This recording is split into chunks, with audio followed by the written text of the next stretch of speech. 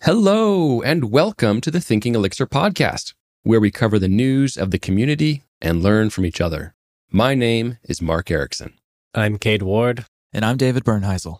Let's jump into the news. The big news is that Elixir 1.14.0 release candidate 0 was tagged. So this begins the sequence of release candidates that lead up to the final 1.14 release. Typically, as we enter this release candidate phase, we won't see new features added, but we are likely to see some bug fixes. So the changelog has already been fleshed out enough to where you can see and have a better picture of what a lot of these improvements are. The short summary is that 1.14 brings many improvements to the debugging experience in Elixir and data type inspection. It also includes a new abstraction for easy partitioning of processes called Partition Supervisor, as well as improved compilation times and error messages. This also includes what we've recently talking about, which is the new DBG or debug function, expression-based inspection. That's where it's improvements to the IO inspect function and what it outputs in the console, making it easier to copy and paste and pull back into IEX. And also, as we mentioned, the partition supervisor, and there's more. So I expect we'll be talking more about the features and what's new and improved as the release gets closer. RCs are usually a good point to start testing things out, so feel free to download it and run your application and your tests against it, and be sure to share your results. I'm a little unreasonably excited about a minor thing in there, which is binary slice. This is also in 1.14. I've always had to drop into Erlang to do binary slicing, which is a really efficient way of cutting apart a string. That's also in there. Yeah, I always wondered about that, that weird inspect protocol stuff where it does the hash map set stuff. You can't copy and paste that stuff. So it was kind of a pain to get it back into some tests or something. So that's pretty cool that they're addressing that. Once its release candidate is tagged like that, then using tools like ASDF for version management and stuff makes it even easier to pull it in. So I am really looking forward to playing with this and trying out some of these new features like you're talking about with binary slice. All right, also up, WhatsApp, and particularly Mikhail Moskula, probably butchered a name, sorry, has open sourced their Erlang type checker. It's called Equalizer, and there's a W in there. It's equalizer. It's kind of spelled weird. Here's their description of it. It's still a work in progress, especially around documentation, but now there is a concrete place to watch for this. I could have sworn I might have my Elixir Conf year wrong, but I want to say it's back in 2018, so 4 years ago. There was a mention about Facebook. Facebook owns WhatsApp, by the way, is developing a type system for Erlang. Maybe this is it. Maybe I'm putting my puzzle pieces together. Maybe this is it. So that's pretty interesting. It's not 1.0 yet. It's still early, but wow, that's pretty cool. All this talk about types. And so Elixir, is having research done now about types in Elixir. And then it seems like there's this other system here, Equalizer, that could help with the Erlang stuff too. So speaking of WhatsApp and Facebook or Meta, whatever name you want to use, their engineering blog just published something out there about languages that are approved for their use. It was an interesting article. Not a lot of Elixir stuff in there. Mostly Rust. Folks will be excited about this post than anyone else, but I was excited to see that Erlang was in the list. So in other words, this isn't one of those small little projects that the developers have to not mention that they use Erlang or something to get it by the the rest of the company. No, they actually support Erlang. So that's pretty cool. They do say that it's in specific use cases. So I imagine that's WhatsApp. But pretty cool article that's been going around the interwebs. Give it a read. The Elixir gRPC project has had a big update. We talked about this before with Paolo Valente in episode 109. He recently took over maintenance of the gRPC library. So they just released 0.5.0, which revived this library from its death. So a lot of work went into this from him and several other maintainers bringing it back. Probably avoided a lot of pain for future Elixirists here. So we're grateful for the work that they did here, reviving this project. And they tweeted out saying they look forward to having more of a formal roadmap published soon. So thanks to the work to Paulo and all the other contributors. Yeah, I'm particularly excited. It's not in this release, but the Mint adapter is coming soon to gRPC, which is great. Oh, it's using Gun? Yeah, it's currently using Gun, which that's not something I've ever. That's one of those libraries that's not in my dependencies yet. Right? You have every version of Hackney and every version of HTTP Poison, but not Gun. So but not Gun. So yeah, I'm excited about that one. Yeah, and I think a lot of the work that was done recently with that is a lot of PRs had been submitted towards the project, but there wasn't any shepherding of getting those all the way in and merged. And so they had a large backlog of a lot of work and improvements that people have been trying to contribute. So I think a lot of this was just helping to go through all of that and get it all merged in and bring things up to a point where they can now say, okay, we're at a good point now to build from. So it's exciting to see. And I've noticed, that happens to libraries here and there, right? Like someone gets excited, maybe they're doing a project for work, they build an awesome library, maybe they switch jobs, maybe they switch projects, and they just disappear, right? And then people are like, oh, can we fix this? Can we fix that? And they're just radio silent. And it's hard, right? It's rough if you're in a position where you want to use it. So super glad that someone was able to take it up and shepherd it, like you're saying, Mark. And next up, we have a little update on the Dockyard Academy initiative. So just some time back, we learned that Brooklyn Myers, who is the host of the Elixir Newbie podcast, joined Dockyard to help create a Dockyard Academy. It's a sort of 90-day online Elixir bootcamp. So on the Dockyard blog, there's a recent Q&A blog post where they talk with Brooklyn to understand more about what's going on with this and what has been done towards it. So if you haven't heard about this initiative, here's how they describe it. It says, Dockyard Academy is a fully remote programming academy focused on providing practical experience to prepare students to enter the tech industry. We offer a 3-month full-time course with a dedicated teacher and collaborative cohort. Our open source curriculum covers topics such as Elixir, Phoenix, LiveView, OTP, and commonly used libraries. Just looking at it, I saw as other libraries like you would expect, like Ecto. So while this may not directly apply to you, dear listener, maybe you know someone who it would be a better fit for. It is open source. We have a link to it in the show notes where you can see the beta curriculum that's being laid out. So there's still some questions. It hasn't begun yet, and we look forward to hearing some more information as this gets closer to launch, and we'll be sure to pass that along. Next up, it looks like the IntelliJ Elixir plugin got an update. It looks like a bunch of enhancements to documentation rendering and other things. So if you're a fan of that, this looks like a good update. All right, last up, we talked to Ben Johnson in episode 101 about Lightstream. And Lightstream is a way of supporting SQLite in a distributed cluster, which is really cool. And during that discussion, Ben mentioned maybe moving some of that distribution logic into the file system layer of Fuse. Well, that seems to have happened now. So there is a new release called LightFS, FS being for file system, I presume. And still a little early, but he's opened it up for some feedback. So that's really exciting to see. This is good news for folks that want to keep it simple with SQLite and yet still take advantage of all that distributed, goodness of that Elixir. And in this case, Ben Johnson works at Fly.io. So you can utilize some of those features at Fly.io and make this stuff just work really well. Pretty cool. Go check out the GitHub. And that's it for the news. Fly.io supports this podcast by providing editing services. Beyond being great for supporting us, they are a great place to host your next Elixir app. Check them out at fly.io. Today, we're being joined by our special guest, Jason Axelson. Jason, welcome to the show. Hi, thanks for having me. So we've had you with us before. We're super happy to have you back. Today, we want to be talking about deploying PRs for easier review. When I've worked in companies before where we had dedicated operations teams or DevOps teams even, where they would go about setting this up, where I could say, like, we had dedicated QA teams as well.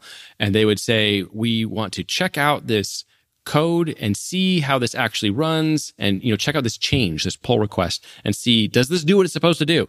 And be able to deploy that as a separate little piece to be able to be reviewed and verified. And that's a really cool thing. I loved being able to do that at the one company I was at. I've never seen it since. And you've been talking about how we can do that more recently with our Elixir code, our Elixir PRs. And I thought that is really cool. It can be something that we can use to improve our own workflow, especially among teams, right? It's as a single developer, I'm not going to do that. But as like a team, and especially when you get into larger teams, trying to isolate changes, very cool. So I'm looking forward to talking more about that. But before we go there, I'd love to hear more about you. Maybe you can tell us a little about where you live and what kind of work you're doing. Sure. Yeah. So I live in Honolulu, Hawaii. I've been here for ever since, I guess, intermediate school. I'm currently working at Felt. We're working on making it easier for people to create maps online, create and share maps. Because right now, a lot of people just create maps by like taking like a screenshot of Google Maps and just like drawing on it, and which doesn't end up looking very nice. And then you lose all the nice mapping goodness. You can't like zoom in or zoom out. So it's hard to like, as like a user of one of these maps, it's hard to like orient yourself on the map. You also can't like get directions to like a piece of the map. And there's lots of room for improvement there. So I've been at Felt since I think of September of last year. So getting close to a year now. It's been great. We raised a Series A in, I think, May. Yeah, now we're trying to find product market fit. We're iterating on a bunch of things. And so speed of iteration is something that's very critical to us. And so we make some investments in that area. So that's related to what we'll be talking about today. I do want to make sure to mention that you're involved with quite a bit more in the Elixir community than just like this discussion, in case, people are coming new and they don't know you. You're also involved with Elixir Forum. You've also been involved with Elixir LS, with the Elixir Sense kind of stuff. So maybe you can just give a little intro to kind of some of the other stuff you're doing in the community that people may not have associated you with yet. Yeah, so one of the other things that I do with the Elixir is I'm a moderator of the Elixir Forum. I think it's just a great place to get discussion on Elixir, and it's like a great resource for you just finding like searches for problems that you might find on like Google or DuckDuckGo or whatever. I also help, it's not quite as true anymore, but I help maintain Elixir LS, but I've really passed on all the day-to-day maintainership stuff to Lukas Samson. So he's been handling all that. I just haven't had as much energy for that recently. I also really like to dabble in like Nerves and in Scenic. So I've been running like a Scenic remote meetup kind of off and on for the last, I don't know, year and a half. But that's like, 3 or 4 meetups over the course of that time. COVID did that to all of the meetups, I think. Yeah. Yeah. It's always been online, so it's like less of an excuse there. But my latest project in that area is there's a 7-color e-ink display called an Inky Impression. I've been working on that with like Lars Wickman and Jason Johnson. It's kind of funny how that ended up working, because like Lars like did the initial port of like the Python code for the Inky Impression, and then but he didn't actually like test with like the hardware so much. And then I worked on actually getting it to hardware, make sure like we were able to paint to all the areas of the screen. And then Jason Johnson came in and actually got it fully working with like Scenic, and then kind of cleaned up so people would be able to use it after that.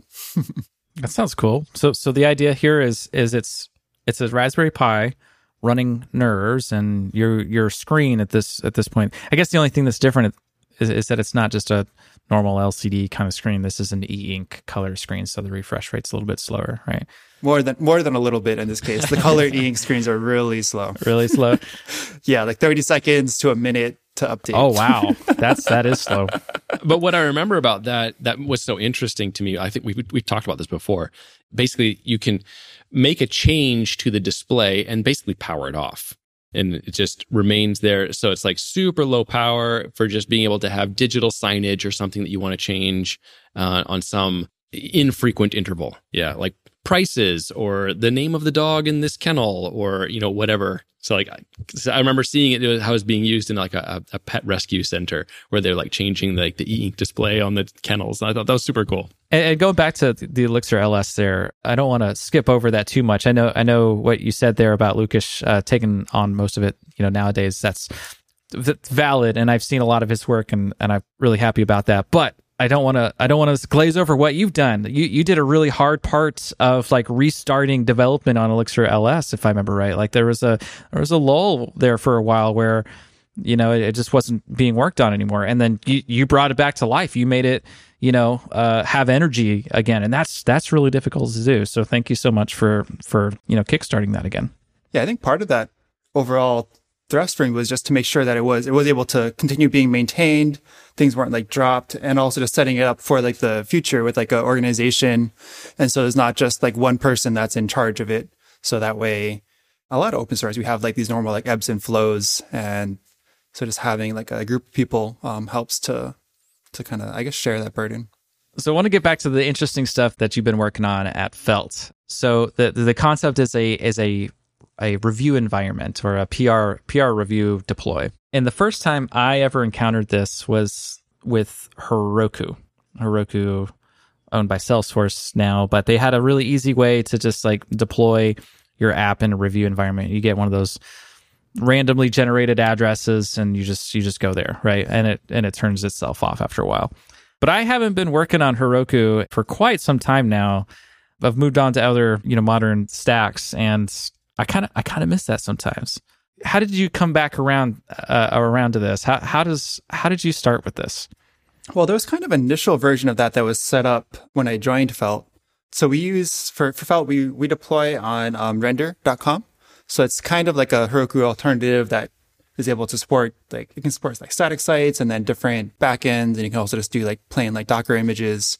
Confusingly, they have two different sort of review environment things. They have one that's like pull request reviews and then another that's preview environments. So pull request reviews, you can only set up one server like per pull request. You can't like set up like your server and the database as like one separate instance. So that's why we use the preview environments, or that's why I changed it to use the preview environments. I mean, this is before we were launched, but at that point, all those pull request review environments or whatever were using the same database. So it's kind of using like production, but like not that we had any users. So if you ran any migrations in your pull requests, you want to make sure you got them right at the first time. I would love to hear a little bit about your team there at Felt. You said, some of this was being done before you got into production, but when you're talking about wanting to review pull requests from other developers, like who is it that's doing the reviewing? Just so I can get a picture in my mind. Is this like a dedicated QA team, or is this other developers? Who is it that's wanting to be able to review these things? Pretty much everyone in the company at some point is looking at the reviews, just about. Obviously, the other developers, I mean, just having the code actually running in an actual production-like environment is great for just making sure that any random edge cases are handled. And like, this is like a general like sanity check. But also like our designer is like always looking at it. He's providing feedbacks and tweaks there. And then that also helps because like if it is like some new functionality or like a tweak to something that's existing, it's easier to find the part of the code where you'd have to tweak to like change like the padding and like whatever other designer things. But also like the CTO and the CEO are definitely very involved in like the product and testing it out. We find it just really helps for quicker iteration and also just for experiments. So we can see like, okay, we'll put up like one version that's like this way and another version that's another set of behaviors. And then we can kind of compare them in a useful way rather than having to wait for other people to test it until after it's actually been deployed to production or to like a staging environment where it's becomes like harder to roll back. What I think is really interesting is this idea of like you're creating a new feature, and maybe it's a significant effort. Maybe it's one person working on it. Could even be 2 people, 3 people. It doesn't matter. But like this, it's a large feature, and it might be a little bit long running. It's really valuable to get feedback, from the designer, from stakeholders, from the the people who are interested in this, like the CEO or whoever's driving this effort. And be able to get that feedback early to say, hey, here's a new version. What do you think? Without having to, like you say, put it onto staging or other environments, or like put it behind feature flags even to go to production. It's just like, just try it out on a PR. I think that can be really valuable. So I love that idea. I haven't been doing that since, like I mentioned, it was like years ago with this other team. It was like they'd set it up with Jenkins, right? I remember Jenkins. Yeah, years and years and years ago. Oh, yeah. And it was like janky, right? I think that's where the word janky came from. But it was, you had to manually click this little button to deploy it and everything. So I'd love to also get into how we deploy these things. But I just think like the idea of being able to deploy a PR that could be ongoing, right? I'm going to continue and do more work on it and then now deploy the new version. I think it's really powerful and can be transformative to how stuff gets rolled out and deployed within a company. You said it like shortened your feedback cycle and you iterate quicker. So like, I'd love to hear any more about the benefits of how it's been as a company. People are really actually like kicking the tires on the new features before they're deployed instead of just like reading about how they work or like watching. Sometimes we'll record like a little, like screencast sounds a little heavy. I guess a little video like demoing it or a GIF, but actually like trying it out, just helps us to build a better product overall. There's a couple of trends I've noticed as teams get larger, and I'm not sure how I sit on them. Like when I am a reviewer and I come across a PR and they have like a full blown screencast, right? Because or they've been called out on some like weekly meeting to do a demo of it, right? There's such a production around this thing, and it's no longer like about the feature like itself, the proving that it works. It's becomes a little bit more like, I got to sell the feature. I got to convince that this is the next best thing, because you know what, my quarterly review comes up next week, and I really need some like some kudos or something like that. I need a win. Yeah, and that just doesn't sit right with me sometimes. So PR environments like this, where it's so seamless to get a piece of your code up there in a working environment in a quick and easy way for other folks that are interested. Low ceremony, seems like the right thing. Well, one point, if I may interject real quick, is that if the developers like providing like a video of like what they did, they're very likely to like possibly or probably unintentionally just go along like the happy path of the code. But if you are able to actually like run the code yourself, then you can kind of explore all the other aspects of the code that the developer may not have been thinking about. So when I'm reviewing, that's one of the things that I'm trying to do. It's like, oh, how would this interact with like other parts of the system that are partially related but weren't directly touched? Yeah, screencasts. You're right. The screencasts, those demos like that's the happy path only. I'm going to hide the ugly parts. But when you got a PR environment or review environment up, and you got other developers in there, and let's say that you're the reviewer in this case, yeah, first thing you're going to do is going to be like, I don't think this is going to work when this kind of input comes in. You're going to try to break it. So that's an interesting thought. Oh, I'm curious what you think, though. We had a discussion a little bit ago, and maybe you've seen it on the internet as well, the end of localhost development. This kind of goes in that direction, but it's not like the development part of it. It's like it's making that infrastructure, as an easier part to spin up the environment, right? The difference here between that, localhost discussion is that it's, well, local host, and we're talking about review environments. That's not localhost. Where do you see that going? Do you see localhost being dead in 5 to 10 years or something like that? Or is this a okay thing? Can I be happy with this and still keep my NeoVims? Yeah, well, I don't want to see localhost development going away anytime soon, but I wouldn't be surprised if it does go away especially for some industries. Like, I imagine if you're like, I don't know, banking or finance or something, or maybe like DoD things, the push is going to be get less work going on your local machine, just so that the company can have like more control over it. But I'd definitely prefer to develop like on localhost.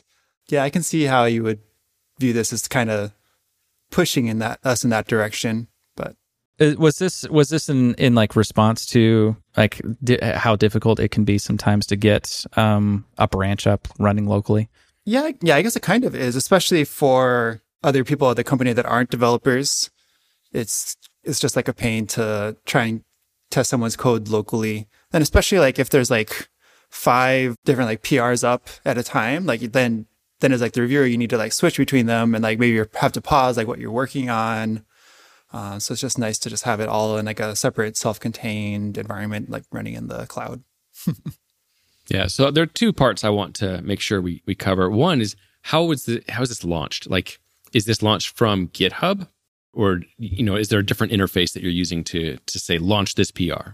It's launched all from GitHub. So as the developer, all you're doing is just putting up the pull request, and then the way it works is that Render is watching it's watching their Git repository, and when it sees the new pull request come up, it creates this preview environment.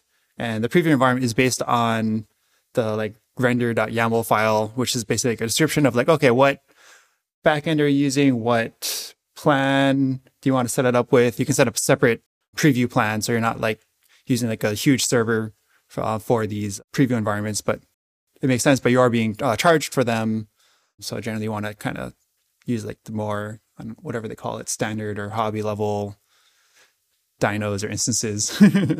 And then one other part of this also, and then also when you can set like a time of like how long you want the preview environment to stay up for. So I think ours is set up to stay up for a week without any deployments happening to it. But if the developer is like actively pushing code, then it'll keep staying up. But that is configurable. And then when somebody like closes the PR, the environment goes away.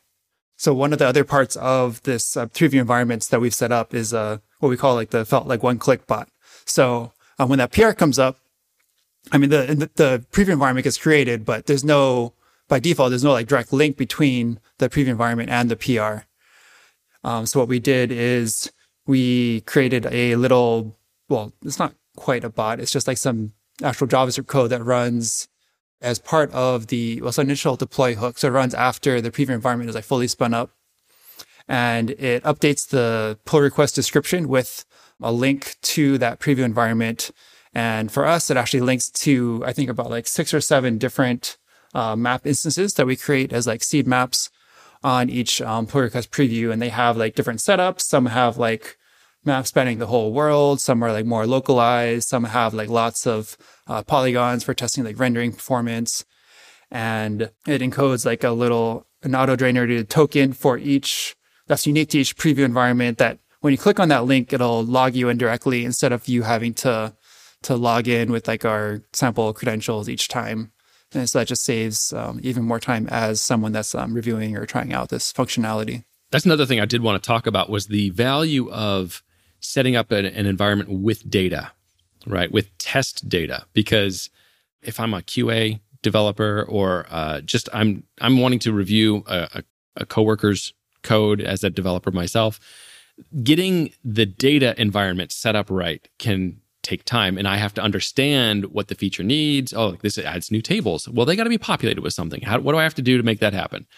So being able to populate test data, I'd love to hear more about that and how that works and just what kind of problems you're solving with that. Like you mentioned this idea of setting up maps that cover all these different scenarios. I'd love to hear a little bit about that. So how it works is driven just by a normal like Phoenix seeds.exs file. And so in there, I think we're creating something like 30 like normal users and like the 7 maps we're talking about. So, I mean, having all those users is useful for testing if you want to test with like multiple different accounts and some that are like admins versus normal users. So you said the Phoenix seeds thing. So I'm remembering like how it's generated. So it's just this EXS file that's executed straight in, right? You see you have a running Phoenix server and then it just executes. Normally it's just a bunch of repo inserts. How does this work with releases? Do you trigger that through like you compile your Phoenix app? Do you have like a release function that executes that EXS, that seeds file, or like how does that part work? And it also sounds like all of these scenarios are populated for all of your preview environments, right? So the links inside of your GitHub pull request description there to these tokens they're just pointing to those specific maps that have already been seeded. They're not seeded like dynamically as you click the link, for example. Yeah, that's all correct. Was there a question there? Oh, well, how does it work with releases then? Oh, with releases. Sorry, yeah. We are using releases, and we do have like a seeder class that runs the seeds file. Hold on. Do you want to correct yourself here? A seeder class? What is this? I don't know what a class is. Yeah, seeder modules. Some seeder code, really. Yeah, I mean sometimes it's a little annoying having to create that yourself, but I mean it's not that bad. It's just a one-time thing, more or less, where you're just creating this seeder module that runs the seeds file. Yeah. I've coded that like 4 or 5 times now. Yeah, I understand how annoying it can be. Mm-hmm. All right, well, going back up to higher level stuff, this sounds like a very like frictionless way to get all of these test scenarios up and running in an environment that is accessible to a variety of teammates, non-developers, which seems to be a good target for this, but it's also incredibly helpful for other developers, on the team. I'm curious. So I know that it was kind of started before you got there, but was there any resistance to getting review environments up? Like, was there concerns about cost or complexities or anything like that? I'm curious what the downsides of this would be, if any. I don't think there was very much resistance. I think the cost of like having these up is totally worth it for the improved feedback and like the quicker iteration. I mean, feedback cycles are, I think, one of the main things that you want to be reducing as a development process in general. I mean, from anything from like when you're making changes locally, be able to see that as close to immediately as possible through like hot reloading or live reloading, different sorts of scenarios. And then this is just like kind of an extension of that, where now instead of getting feedback from yourself of the code, you're getting feedback from other people that are trying out the running code. I mean, always the counterpart to any sort of infrastructure type work, at least for my experience, like with startups, is trading that off versus actually developing product. So that's always like a constant balance that you have to sort of find. But I think investing in development tooling or experience is something that is very, very important, and it does reap benefits. But you definitely don't want to go into like a rabbit hole and spend like weeks on this. So we've hired an engineer here, but it turns out you're a DevOpsing, DevOps person. Yeah, cool. You mentioned Render a lot here. So I understand that Render has this feature set of preview environments and review environments, or whatever the case was there. Are there other platforms that can handle this too? Like how platform agnostic is some of this? And is this something that I can take advantage of? Like how do I get in on this game? The concept itself is obviously not specific to Render. It's like a general sort of concept and idea, and just the implementation would be different. I know that other environments do have this. You mentioned Heroku earlier, and I believe you can do this with Fly.io. So I would definitely encourage anyone to take advantage of this sort of setup, because I think it's just very much worth it. So one of the things you mentioned that you're doing with the Render one, which is this preview environments, that it allows you to also set up the database, right? So like it's setting up two machines, like the one that's running the app and the one that's running the database. And what I like about that is just, you can have these PRs that create tables and maybe modify existing tables. And then you like realize, it gives you that ability to realize, oh, like you're doing this database modification, you dropped all this like important field on our users, right? You can see that, right? But what I love is just that you are isolating that environment. Like even as a developer, if I want to check out this branch and run it locally, like what does that do to my machine? What state is it left in afterward? Oh, you didn't do a down migration very cleanly. So how do I clean this up?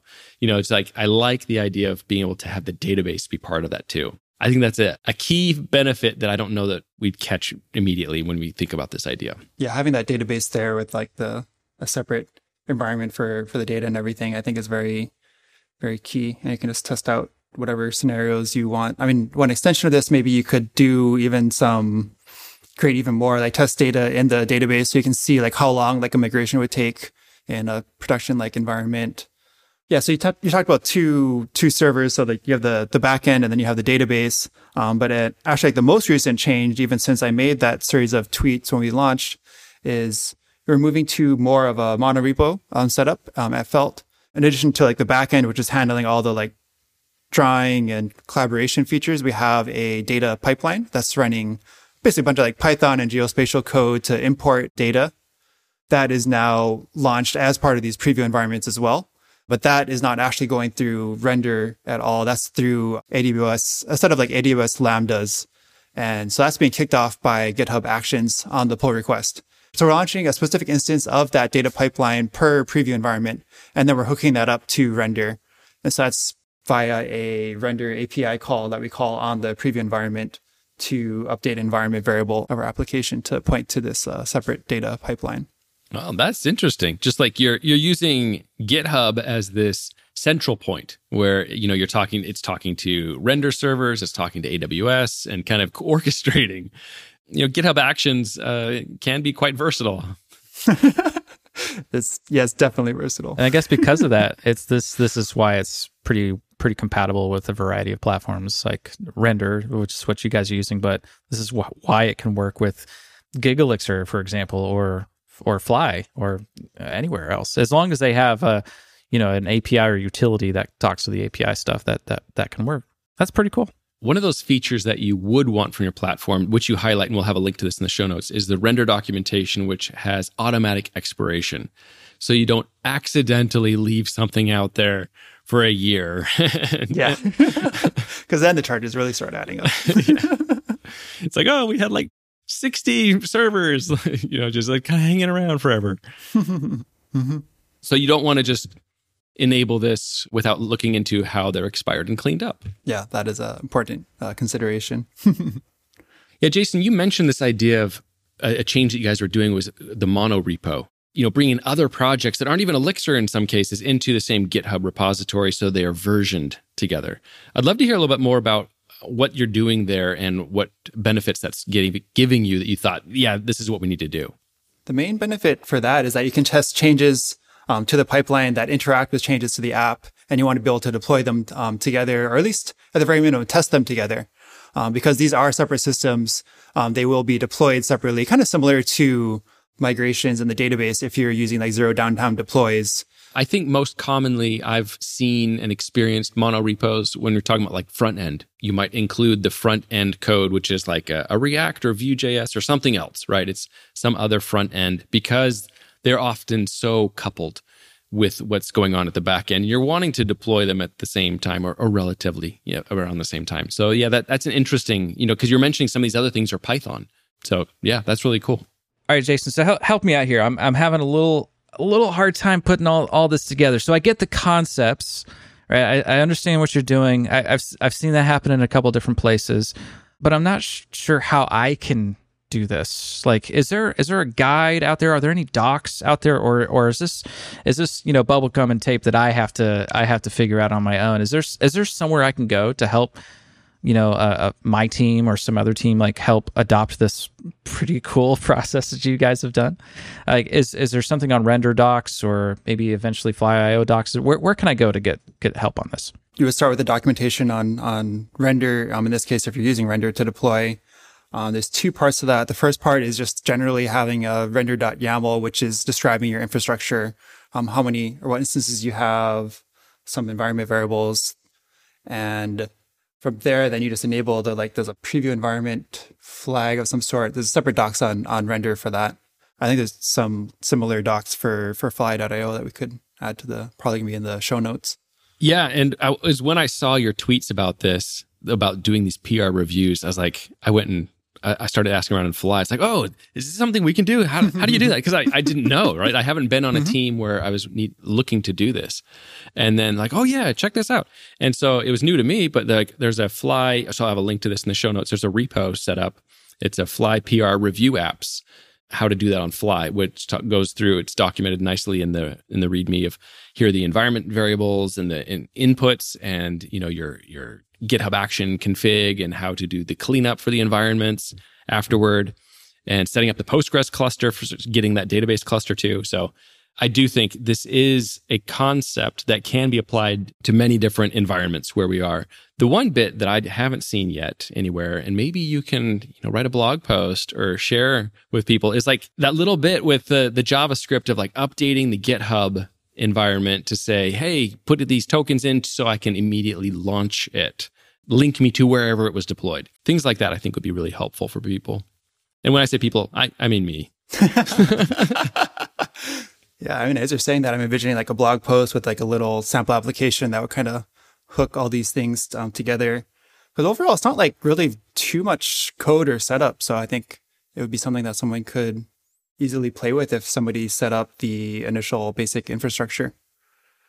So that's a good idea. Thank you. So I'm seeing two keys to this. First key is you got to have your infrastructure as code in some way. And in your case, you're describing the render YAML stuff, but that could be Terraform for somebody else. It could be, whatever.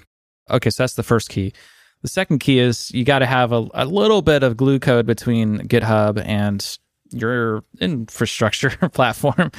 And this is the part that, Mark was just talking about, that would edit maybe the Git, or maybe it's the GitHub action. I don't know. What some of those things. Maybe that's the third key. Maybe there's 3 keys here. Need the GitHub action too. So those 3 things. Okay. All right. Now I think I got it. Okay. So Jason, you better write that blog post now. Otherwise you're going to be nerd sniped and somebody else is going to get this up, Yeah, I think maybe I'll try to write it to be released before this podcast is released. If it's ready, we will put it in the show notes. So check there. Yeah, sounds great. Awesome. Well, Jason, thank you so much for joining us, because I don't know if you mentioned this, but you said you're in Honolulu, Hawaii, so you got up very early to talk with us, which we appreciate. We appreciate all the stuff that you're doing, and that, you mentioned that you're a moderator in Elixir Forum, like, oh, just ho-hum, I'm a moderator. But like that's the job of helping to keep the environments that we spend our time in as professionals, keep them civil, keep them clean, and appreciate that too. Because I love our Elixir community, and I love how positive it can be and how beneficial that is for everyone. And I love that we make an effort, and you're part of that effort of keeping it that way. Thank you. I really appreciate that. And yeah, and also thanks for having me on the show. It's been great. Before we let you go, where can people follow you online or learn more about this? Yeah, you can follow me online. I think my Twitter is the best place, at Boston Vaulter. And before I go, I should also mention that we are hiring at Felt. So if you're interested, you should definitely check out our careers page at felt.com. Awesome. We'll have a link to that in the show notes as well. All right. Well, that's all the time we have for today. Thank you for listening. We hope you'll join us next time on Thinking Elixir.